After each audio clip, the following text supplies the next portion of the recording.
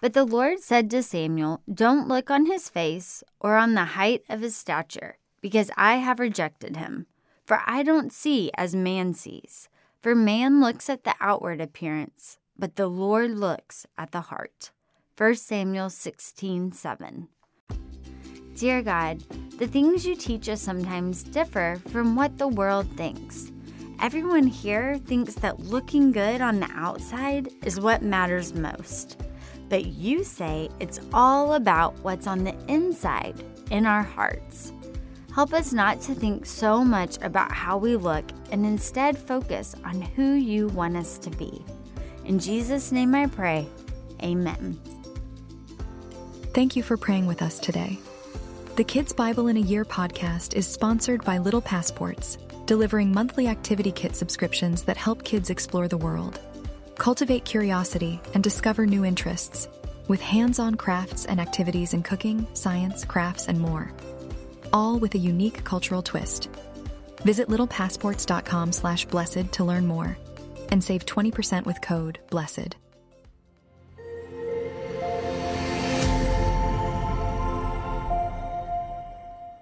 David is chosen. In our last story, we learned how Saul was rejected by God as king. In this story, we will learn how God will choose David as the new king of Israel, inspired by the book of 1 Samuel. Hey there, it's Julia Sadler, and I'm so happy you're here today as we dive into another story from the Kids Bible in a Year podcast. Today we meet a little brother everyone forgot about. He didn't look big or fierce and wasn't the oldest or the strongest, but God had something pretty amazing in store for him. Lean in and listen. We're going to learn a lot from this story. God called to Samuel.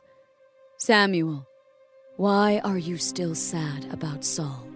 I have chosen a new king. He is the son of Jesse of Bethlehem. Now, go to him." Samuel in fear answered God, "God, I cannot go. If I go, Saul will find out and kill me." God replied, "Take a baby cow with you as a sacrifice, and I will guide you in choosing the next king." Samuel went on his way and arrived at Jesse's house safely. Upon arrival, Samuel invited Jesse and his sons to sacrifice the baby cow with him, so they joined him. When they arrived, Samuel thought for sure that the oldest son, Eliab, was the chosen one. God knew Samuel's thoughts and told Samuel, "Do not take looks and height as signs of the chosen one, for Eliab is not the chosen one. For I do not look at what you look at. You look at the outward appearance of people, but I look at their hearts." Jesse then called for his other son, Abinadab, to pass Samuel, and Samuel knew that this was not the chosen one. Again, Jesse called for another son, Shammah, to pass in front of Samuel, and yet Samuel knew that Shammah was not the chosen one.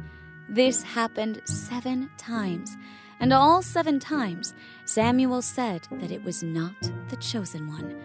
So Samuel asked Jesse, "Are these all of your sons?"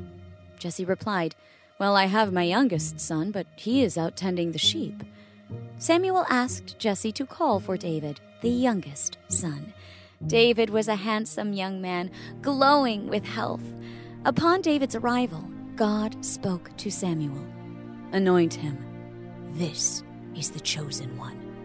When David was anointed, God's Spirit fell on him from that day on. God's Spirit left Saul, and Saul became very sad. Saul's servants noticed that Saul was very sad, and they suggested that music would make Saul happy.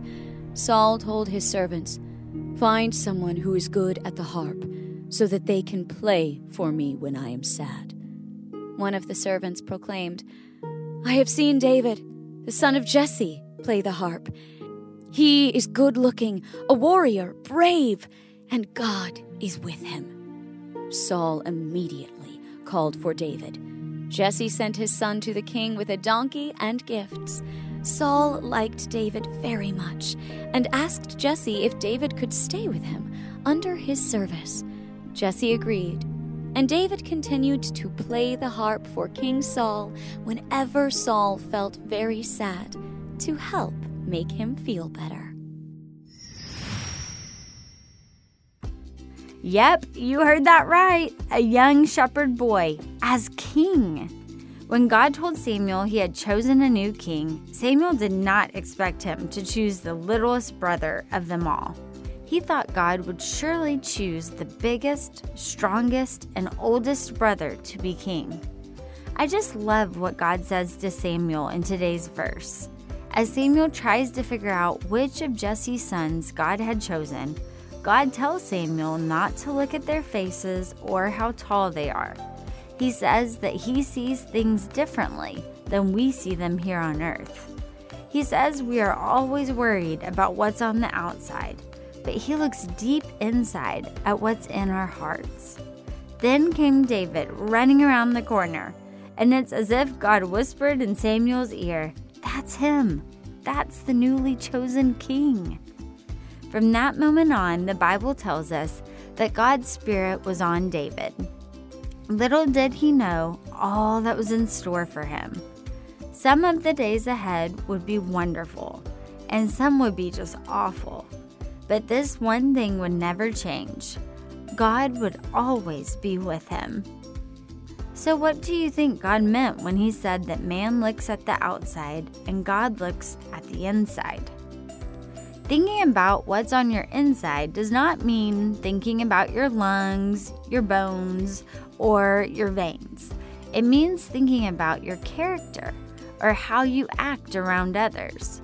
It means concentrating on being what God wants you to be: patient, kind, humble, forgiving, and telling other people about Jesus. Let's say you moved somewhere far away and you didn't have any friends.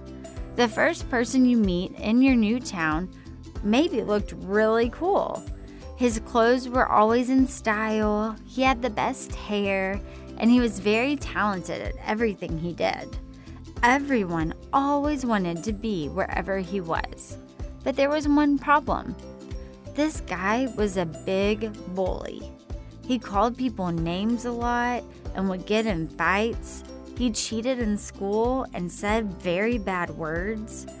Next, you meet another boy who isn't as cool. He doesn't wear the same clothes as everyone else and isn't as good at sports. But this boy was the nicest kid around. He would share anything with anyone, was always saying kind words to others, and he was really funny. He was fun to be with because there was just something about him that was special. If you had to choose one of these friends, which one would you choose? There's nothing wrong with looking good on the outside, but even the best looking girl or boy you know won't look like that forever. One day, they'll have wrinkles on their skin, their bodies will weaken, and even their hair could fall out. But God says that a person's character, what's on the inside, will last forever. Peter tells us in 1 Peter 3:3-4, that it's not fancy hair, pretty jewelry, or the coolest clothes that make us look good. He says true beauty comes from within and is gentle and quiet, and it never disappears. So the next time someone says something mean about how you look, remember what God said to Samuel and listen to the Holy Spirit whisper it to your heart. Your beauty comes from inside you. David was God's chosen hero because he reflected God's character. Even though his father or brothers didn't pick him first, he was God's pick. Remember, God wants your heart more than your talent or your coolness. Thanks for listening today. Next time, we're talking about a very familiar story you may have heard before.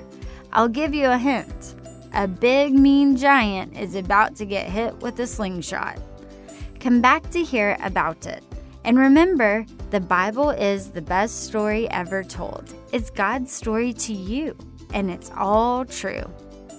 Love our podcast? Subscribe for the latest episodes and help kids and parents explore God's Word with Kids Bible in a Year. Thanks for listening to Pray.com's Kids Bible in a Year. For more Bible stories and wisdom to last a lifetime, download the Pray.com app for free today.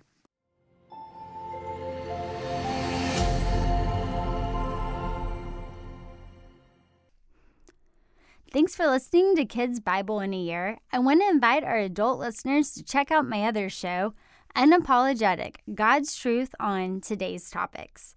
It's unfiltered, important, inspiring, and we have awesome conversations and amazing guests such as Candace Cameron Bray, Vice President Mike Pence, Dr. Robert Jeffress, Shannon Bream, Maddie Pruitt, and so many others. We are helping you have conversations that empower you to have bold faith in a broken world. You'll be excited, inspired, and encouraged in your faith as you check out Unapologetic. Remember that you can tune in wherever you get your podcasts and on Pray.com.